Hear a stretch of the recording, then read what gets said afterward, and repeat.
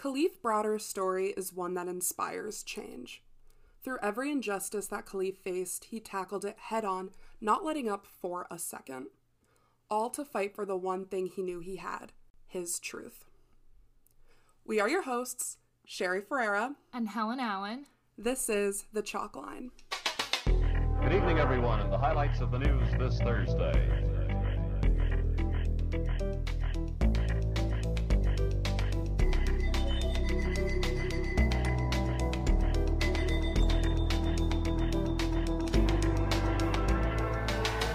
Okay, so this week we are discussing Time's documentary, The Kalief Browder Story, and you haven't heard of it, right? No. I mean, I've heard of it, but I haven't looked into it really. So I'm super excited to deliver it to you and to our listeners. Immediately, it's a docuseries, so there's 6 parts to it. It opens up and it lets you know Jay-Z is involved. So that's why I know it. It's no, literally, he really did help, like, propel this case farther than just, like, the regular news media outlets.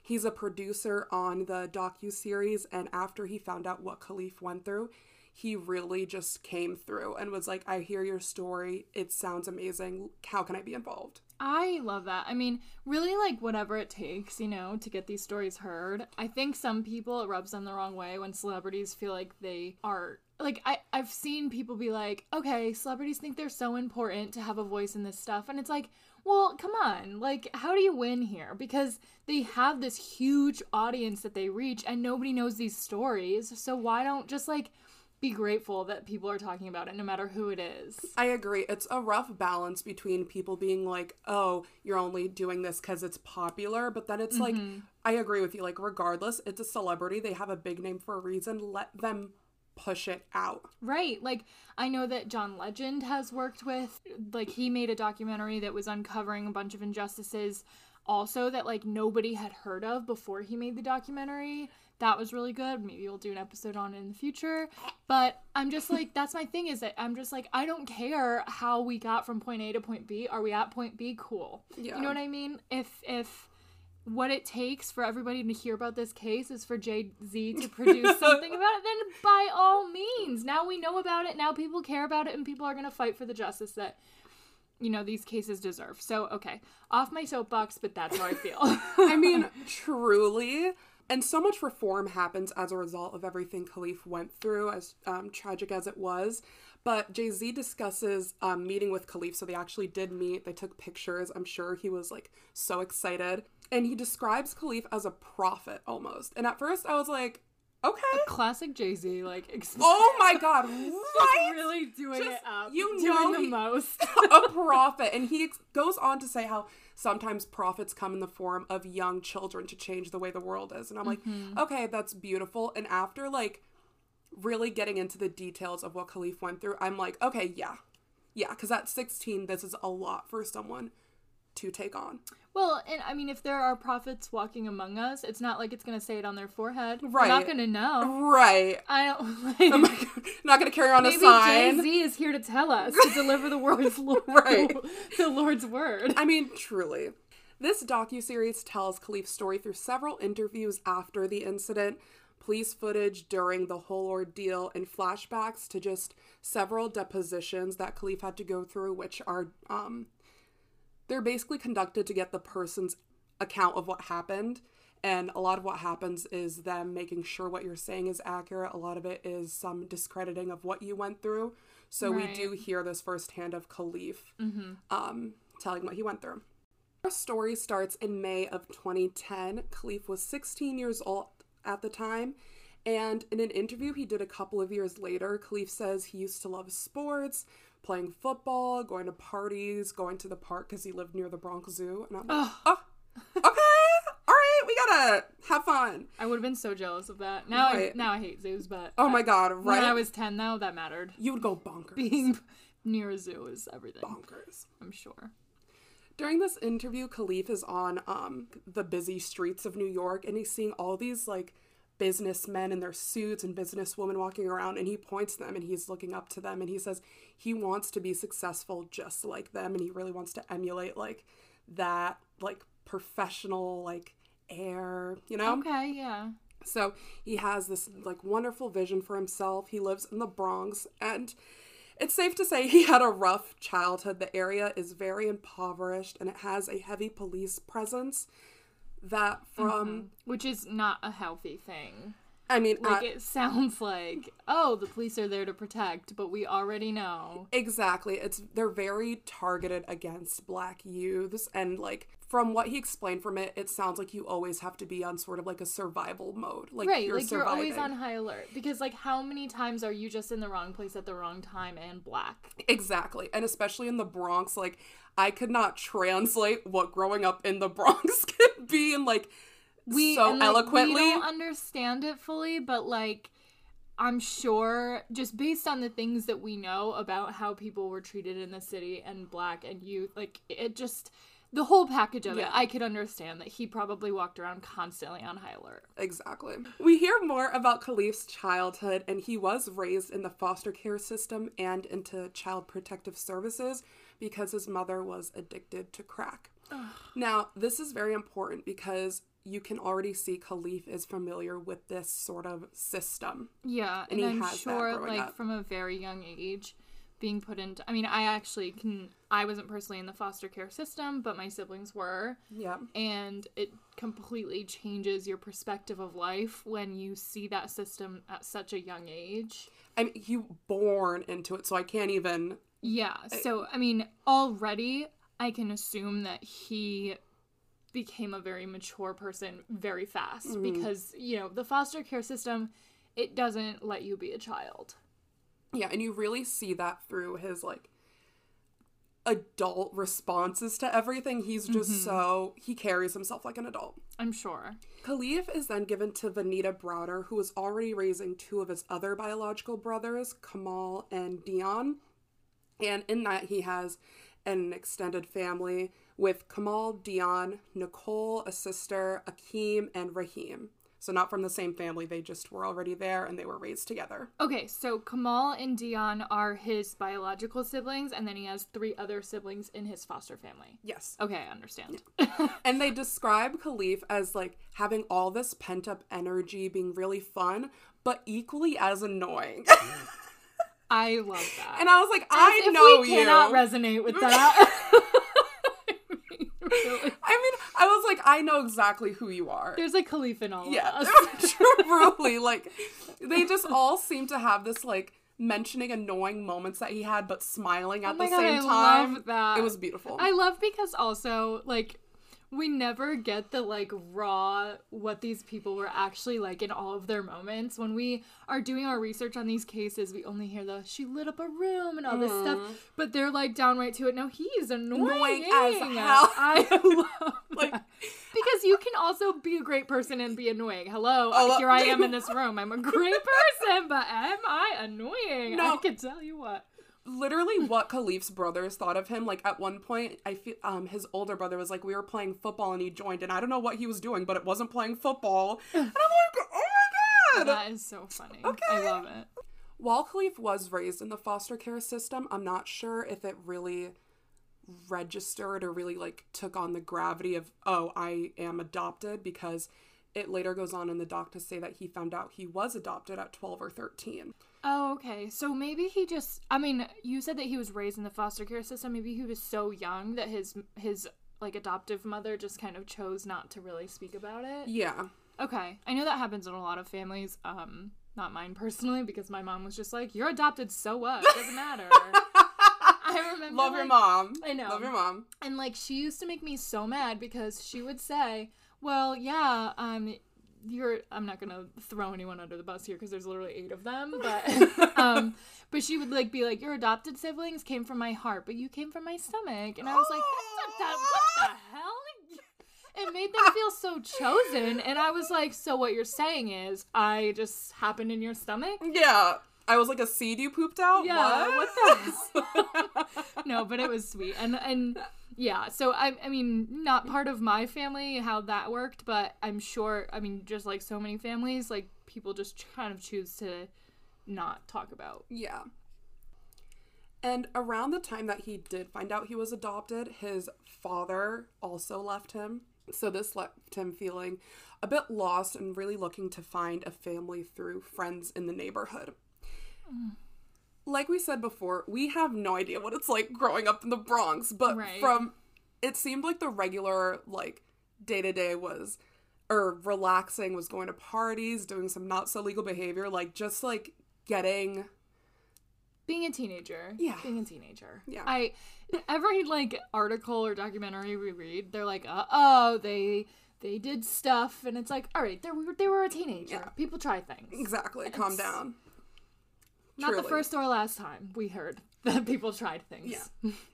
More seriously, though, Kalief does end up getting arrested later on for stealing a bakery truck and joyriding. Kalief? Yeah. Where did you get that? I know. His mother is, like, obviously extremely upset, but one of the officers was like, oh, were you hungry or something? And it's like, oh my god. You're ridiculous. Can you please? Excuse me? This is like, not the time. Yeah. Not the time. But I also am like, where the hell did he get a bakery truck? No, truly. And this is just like one of the things. So I'm like, it's just a regular bakery truck? Yeah. I mean, really. No, but okay. So yes, that sounds like, well, if one of my siblings did that, I'd smack them upside the head. Of course. But, you know, he didn't come from the easiest life. So we have to look at this with a different lens. 100%. Kalief was convicted on a felony charge for this and was given 5 years probation.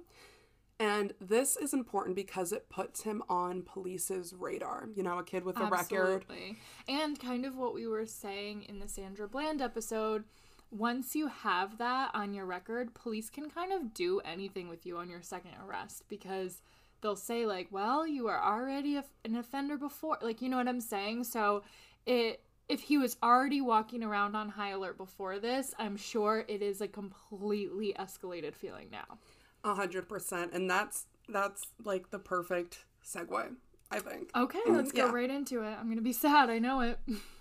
It's May 15th, 2010. And like I said, after we just recapped his childhood, he is 16 at this point in time. Okay. Kalief was walking home from a party with one of his friends. They had just left and they were looking to have some fun. It's 2 a.m. and they're walking along Arthur Avenue. Arthur Avenue has the best food. Really? Yeah, yeah, next to Little like Italy. Food. Yeah. Oh, it's the best. So it's quite... Didn't I sound like Zachariah from TikTok? A little bit. It's the best. That's the best. Me and my girls, we're going to go to TJ Maxx and we're going to go to Arthur Avenue. So it's a quiet night and the streets are silent. It's very, that. And as they passed east in 186th Street, Kalief notices a police car driving toward them. The officer pulls up, claiming that a backpack was just reported missing and they were identified as the thieves. Both men deny having any involvement and the officers search them and find nothing. Kalief even says, like, check my pockets. I don't have anything on me. Did not do it. This is so sad because, like, I mean, I don't know where this leads, but for him to be like, look, I swear I'm good. It's like, it doesn't really matter if you're good. It depends on if that cop is good, you know? Literally.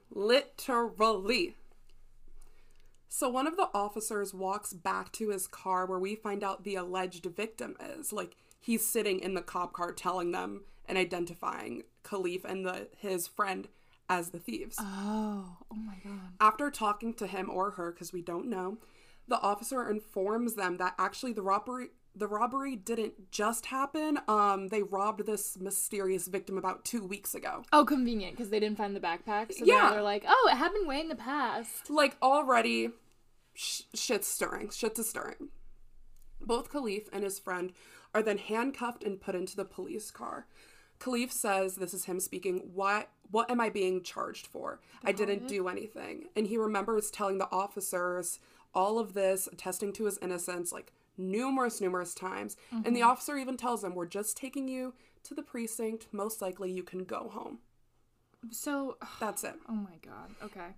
Kalief even whispers to his friend and is like, are you sure you didn't do anything? But his friend also says he did not do anything. They must have been so scared, too. I mean, 16, you're a baby. I know you're a teenager and that makes you feel really grown up, but you're also a baby and you're driving in a police car. It's scary. 100%, especially since he has that other, he's still on probation at this time. Exactly. So there is that immense fear, but they are brought to the 48th precinct where they get fingerprinted and are put in a holding cell.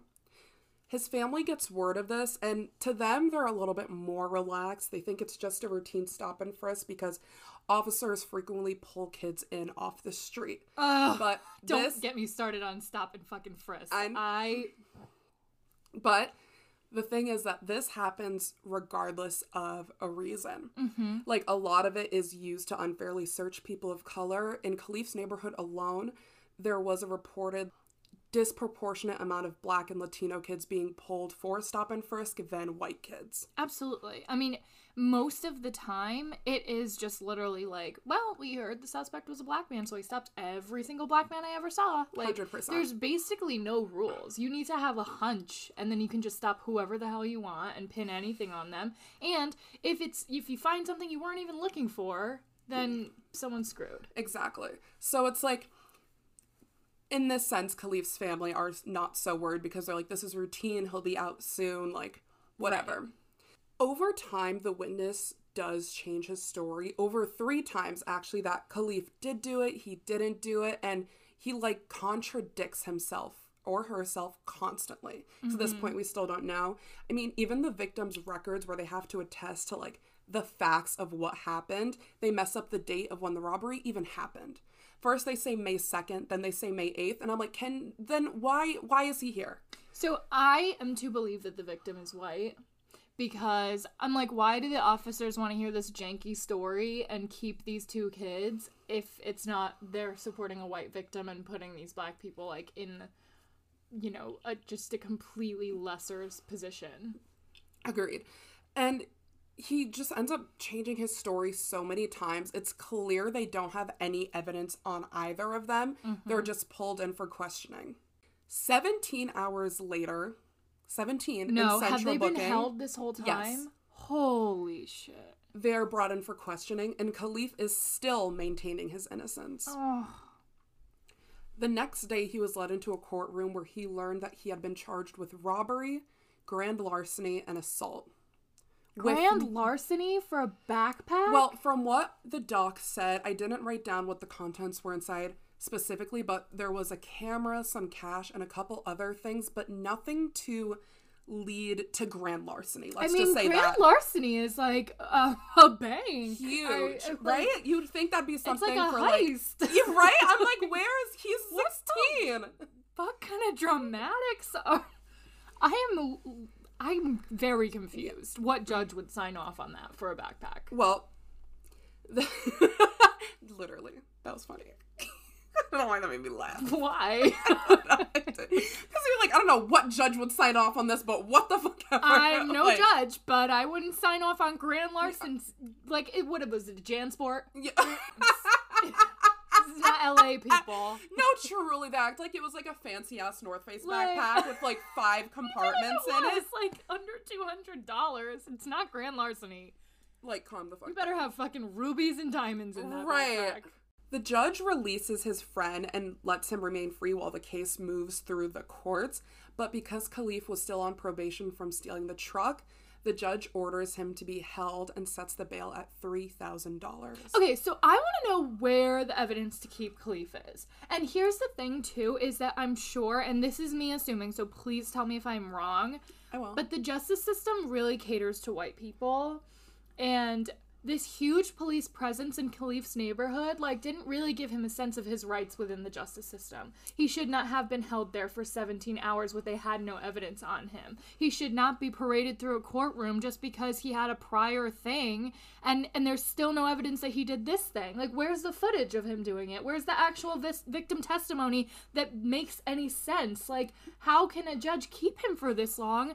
And it sucks because the family should be able to advocate for him, but I'm sure they're kind of in the dark about his rights. They are 100%. And that's the thing about this case is that at every step, they failed him. Right. Truly. Like, they didn't have any concrete evidence. They didn't have, like, they only had one testimony. And by they, I'm just clarifying this for listeners. By they, you mean the justice system. Yes, the justice system. Oh my god, yes, the justice system failed him. Unfortunately, the family did not have the funds to bail Kalief out, and that is not their fault. Of course not. I mean, this is the same thing that we spoke about last week with Sandra Bland. It's like, sometimes bail is just something you cannot make. No matter, like, what your situation is, no matter how hard you want to help the person you can help, like, sometimes it is borderline impossible, especially if you're a family in the dark about, like, you don't know about a bail bondsman or, like, situations like that, like... At all, especially considering that Kalief's neighborhood was, I don't want to say severely impoverished, but they were impoverished, not in the best condition, and it was reported that in his area alone, 85 to 90% of people already couldn't make bail. Like, you were just stuck. That's really so sad. They later find out that the bail gets denied because he violated probation, and they put him on hold until the case was resolved. But this is so crazy. He violated probation, but there's no proof of it.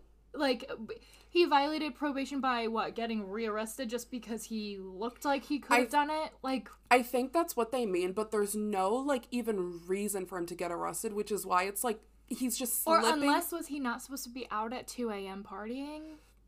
Could that have been... Like, I'm just trying to grasp at straws to understand what in God's name could have happened here. It never gets brought up, but they say that he was put on hold because he violated probation. So there must have been something in there, either about a curfew or him not being even allowed to be rearrested, even though he was brought in for questioning. Like, it's all these small cracks that he's slipping through. They're just trying to make something stick. Exactly. Yeah. Kalief is sent to Rikers Island to await trial after being charged with robbery. Now, I think it's important to say that there is an immense amount of pressure on anyone in Kalief's neighborhood, especially Black youths, Latina youths, to take a plea deal and admit guilt just to serve the minimal amount of time because the system is so fucked. Well, and also they can't really afford a great attorney who's going to fight to the death for them. Like, they're probably going to get a public defender who God knows what they can do for them, and then it's just, you know. Which is what happens here, because his public defender had, like, a caseload of 1,000, which is a whole separate issue within the system. And nothing against public defenders, because they really are doing God's work, but, like, it's too much to be a public defender with, especially in a city like New York City. There's so many cases to conquer, and there's not enough public defenders. To where stuff like this ends up happening, which is not right or not an excuse by any means, obviously. But of course. It just needs to be corrected. Like, it's a system. Every time, every turn so far has just been like, wow, it's a very fucked system. Exactly. And even if you are innocent completely, like we will see in this case, you will get fucked over for a variety of different reasons. Like, whether that be the arresting officer was just an asshole, or, like, he was racially motivated, like, it's fucked. Right. And I mean, already this officer patrolling around at 2 a.m., like, he was probably, like, under a preconceived notion that he was going to stop a Black man. Like, you know, I mean, of course, like, he was, because he was looking for a Black man to fit this victim's description or whatever, but, like, that in itself makes it already, like, okay, I saw one, I believe it's him, then that's, like, they're just waiting for something to stick. For those of you who don't know, Rikers Island is notorious for corruption on the part of the correctional officers, several human rights violations just in terms of the treatment of the inmates, and it's literally known as New York's Guantanamo Bay. I mean, the prison system all across the country is fucked, but Rikers in particular is grotesque. Yes, 100%. And at the time, I think it's also important to note that New York was one of only 2 states that automatically charged kids as adults once they turned 16, which is why he got sent to Rikers. Oh my god. It's one of the most violent adult jails in the country. Just to, like, give you a small idea of what Kalief was going through, literally when he first arrived, he was sent to the adolescents, which housed inmates from 16 to 18, and it was nicknamed, like, the volcano because of how explosive these teenagers are. Immediately, Kalief was jumped by 8 or 9 guys while he was making a phone call, just right off the bat. Oh my god. And throughout his time on Rikers, he had thousands of delays in his trial just due to sloppy police work. Like, that's the best you can chalk it up to. The caseload of these public defenders, the judge, like it just kept getting pushed back, and he was in this horrible environment and no one truly gave a damn. He suffered amounts of abuse from correctional officers to inmates. He was starved, and they really just, it's like the dehumanizing. Yeah. Help me work this through. Dehumanizing of yeah. Kalief and the way he was treated. So sad. And yet, throughout all this, he maintained his innocence. Kalief says, quote, "I felt like something needed to be done about this. If I just say that I did it, nothing's going to be done about it. I didn't do it. No justice is served. Nobody hears nothing at all. I had to fight." And I'm like, at 16, you're taking on this entire system through this like numerous amounts of abuse, especially considering one of the plea deals that was offered was for him to just not serve any time. And he's like, no, I didn't fucking do it. Right. And on top of that, like, even he didn't, I'm sure, but even if he did, is that justification for the treatment he got afterwards? No. Like, this is such a corrupt system because it puts, like, we're not positive he did it at this point, and yet he's still being treated like absolute human garbage. This is not okay. And the only thing they have is a witness, but the witness isn't even reliable. Yes, it's not a reliable witness. So what the fuck is he doing waiting trial in Rikers Island at 16? It's so messed up. Kalief was told by multiple people that this case would blow over, like he would be out in no time, and that the case was straightforward because they truly had nothing. I mean, there was no evidence, like I said, besides this one witness who wasn't even reliable. And you would think something would happen and that he would be released sooner, but that's not what went down at all. Kalief would go on to serve 3 years in Rikers awaiting a trial that never even happened. Oh my God. 2 years in solitary confinement where he made several attempts to end his life. And oh my God. He just, oh my God. Like, he was truly a fighter. Like, the bravest kid. And not even, like, it doesn't even matter at that point. It's like, what in God's name are we talking about? A speedy trial? Like, there are literal serial killers who have had shorter awaiting trials than this. Like, I'm sure even shorter sentences. Like, let's be real. This is just so crazy. I mean, for what? We're not even sure. Where's the backpack? Did they ever even, like, have an idea of what he might have done with it if he did do it? Like, that is the thing, is it's like, just show me at least one shred of evidence here. They had nothing. Nothing. One other example of the treatment that Kalief, while he was at Rikers, happened on September 23rd, 2012. This footage was published by The New Yorker. Please go look at it. The link is in our bio. At this point, and it's crazy because I can't even say at this point in his sentence because he was literally just awaiting trial. Like, at this point in his what? Like, he was just in Rikers. Yeah. Okay. Anger aside, at this point, Kalief had spent a total of about 2 years in solitary confinement, including the 9 months leading up to the incident shown in the video. And again, like, he's not a violent person. Why is he in solitary confinement? We need to at least reserve that for the worst of the worst. You know what I'm saying? I think why he was in solitary confinement was because of the environment there. It's very much you have to fight. Like, and so I think through him trying to survive. So he was defending himself, yeah. I mean, of course. Just defending himself. Nobody's like an angel in prison. Of course not. It's too hard to be. Especially here, you're forced to fight back or else you will get pushed around. And we'll get into more of that later. And don't quote me on nobody's an angel in prison. I'm sure they exist. But like, you know, they're in like the rich prisons, like where the they? Situation was, where he got like a haircut every day in prison, you know, like... Please. It's just like, it's way too hard to be perfect in prison. You're defending yourself, you're fighting for your life. Of course. Now, the footage and the incident we're talking about takes place inside Rikers Central Punitive Segregation Unit, better known as the Bing. And on this day, a guard went to escort Kalief to the showers, and this is what follows. Kalief sticks his hands out to be cuffed through, like, the little opening slot in his cell, and the officer does cuff him, but he's standing there sort of looking around a little bit. Oh, God. And at one point, he uses his walkie-talkie. I'm not sure if they're waiting on Kalief, but they do open up the doors, which is why I'm assuming he was on the walkie-talkie. And the guard walks with him not even 2 feet when all of a sudden he slams his head into a pole, grabs him, and then slams him down into the ground, like throws his body down. The guard is pushing his face into the ground with, you can just see the force and the marks on his like hand as he's pushing his head down, and it's extremely obvious that this was unprovoked. Oh my god. Like, just attacked him because he could have. Right. Because he could. It's just a power trip.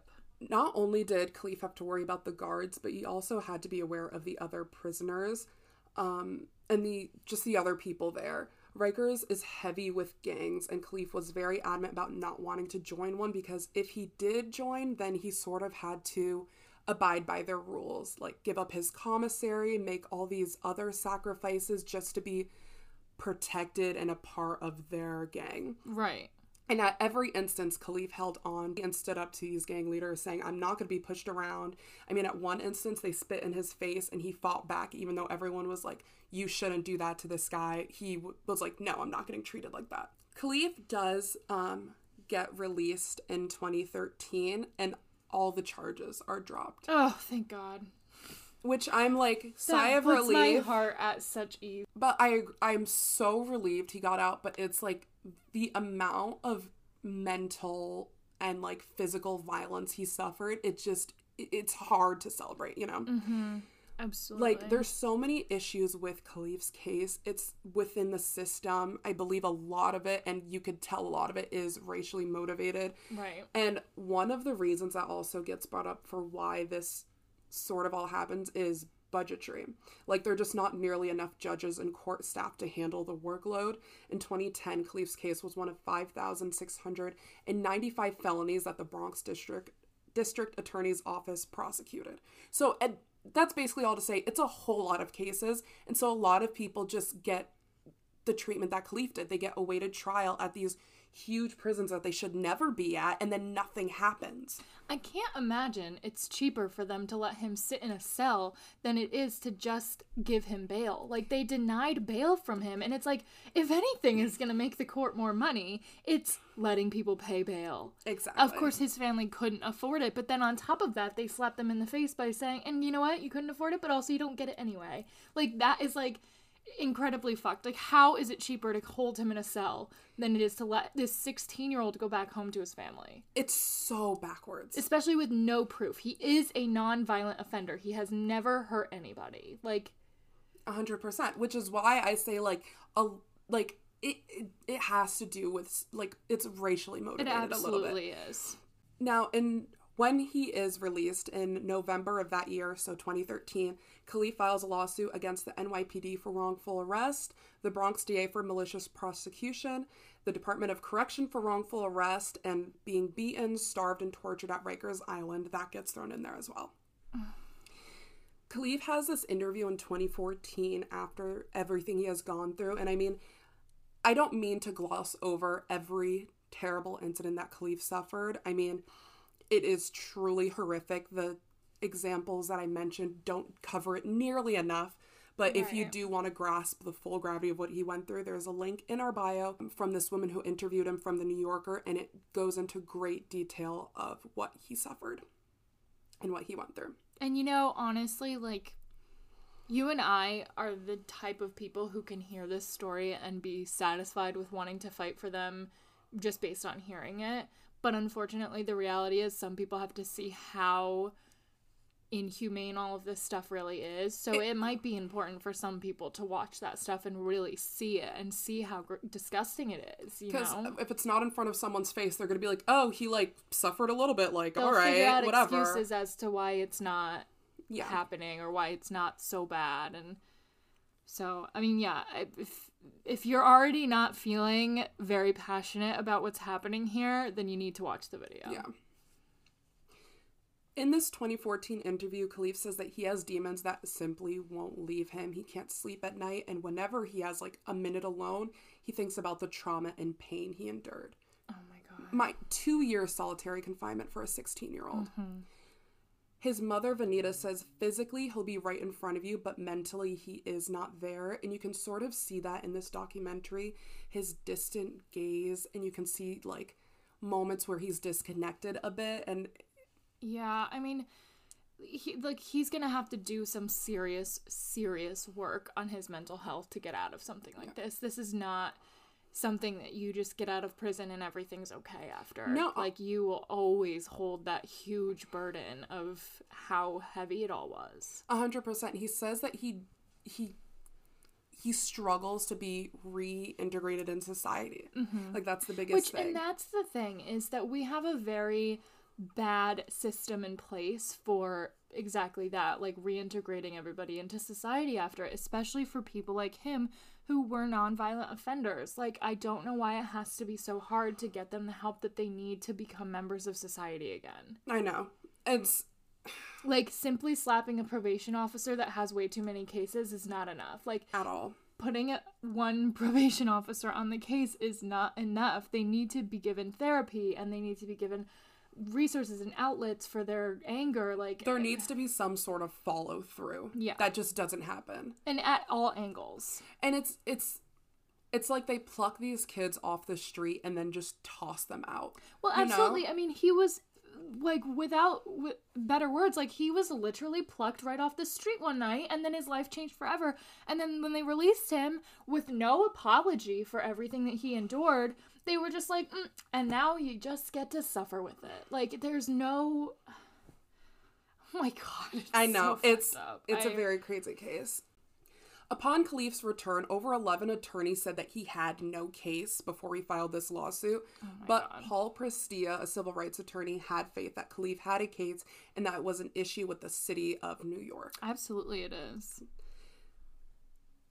Kalief, like we said, suffered a lot of trauma from his experience. He said that he can't really be happy to be home because he never should have been in prison in the first place. Yeah. He had his childhood taken away and he doesn't fit into society anymore. All his friends are at different sort of points in their lives than he is. I mean, no one understands him. Exactly. He's now placed in a place where everybody is like, oh, we missed you, I'm sure, but like they don't know how to relate to him anymore. He doesn't know how to relate to them. It's too tough. Like, he was ripped out of his life for what? From his experience at Rikers, Kalief, like we said, a lot of those demons, just violence and psychological damage that he suffered at Rikers, and unfortunately he took his own life on June 6, 2015.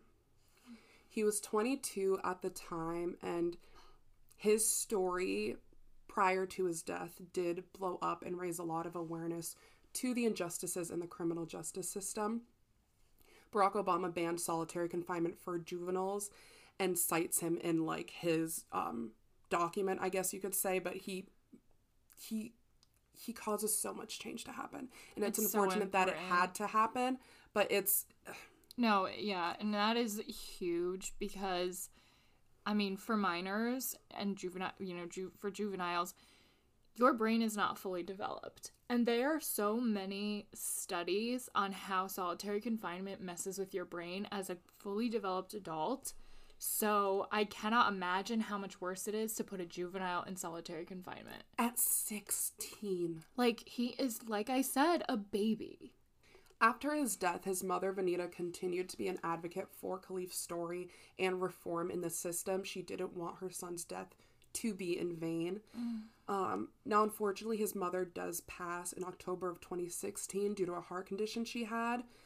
Now, Kalief's siblings sort of carry on that torch, and Kalief's brother Akeem created the Kalief Browder Foundation, and their vision is to use social justice discussions, civil engagement programs, and mental health awareness to engage and ensure change within urban communities. In 2019, New York City did pay $3.3 million to the estate of Kalief, but I'm like, that's like a little too late. It's a little too late. It's obviously not nearly enough, and it's just what... Because Barack Obama said that what you did was wrong, so you're just going to throw money at it now? You already ruined a family. You absolutely tore a family apart, and I'm sure it's not the only family in that year. You know what I mean? Mm-hmm. Like, I'm sure it's not even the only family in that week. Like, this system is so fucked up. And cool, like, $3.3 million goes to the estate of Kalief, but he's not here to see it anymore because of what you did. Exactly. Like, it makes me so angry. And if anything, we can hope that Kalief's story will make it so that it doesn't get this far where the $3.3 million goes to the estate. Also, on top of that, you know, it's just, if at its core, the whole reason why this system was so messed up because of the, quote, budgetary like, then why is the $3.3 million able to be awarded to the estate now? Like, where was that money when it needed to be given to the justice system to do right by people? 100%. It's like you can come up with all of this after the fact, but to look good. But you cannot use that to prevent this from happening again. Exactly. I mean, I'm so tired of the aftermath being, oh, finally a light at the end of the tunnel, and it's like, we didn't have to go through that tunnel. Mm-hmm. Close it. Close it. The tunnel. Please put up a detour sign. Invest in a detour sign, please. Oh my god. Like I said, all of this comes from Time's documentary, The Kalief Browder Story, so please go watch it. It's on Netflix. It's a great watch. And a couple of takeaways, I guess, from doing this story and reading about Kalief and what he went through is that this is very much unlike Sandra Bland's case, where there was one instance of racism or discrimination. Like, we know who was responsible for Sandra Bland and what happened to her. For this case... Oh, I mean, they're both, it's not like, it's like an apple and an orange. You can't compare it. But in his situation, it was everywhere he turned, he was failed. With Sandra, we have one specific individual. And, like, he was helped by people to be shitty.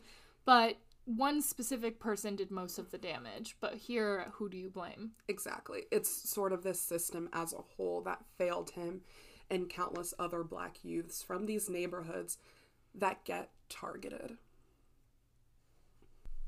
Thanks for listening. You can catch us on Instagram at the Chalkline Pod, Twitter at the Chalkline Pod, and follow along with our YouTube channel. The link is in our Instagram bio. Tune in next Thursday for another story.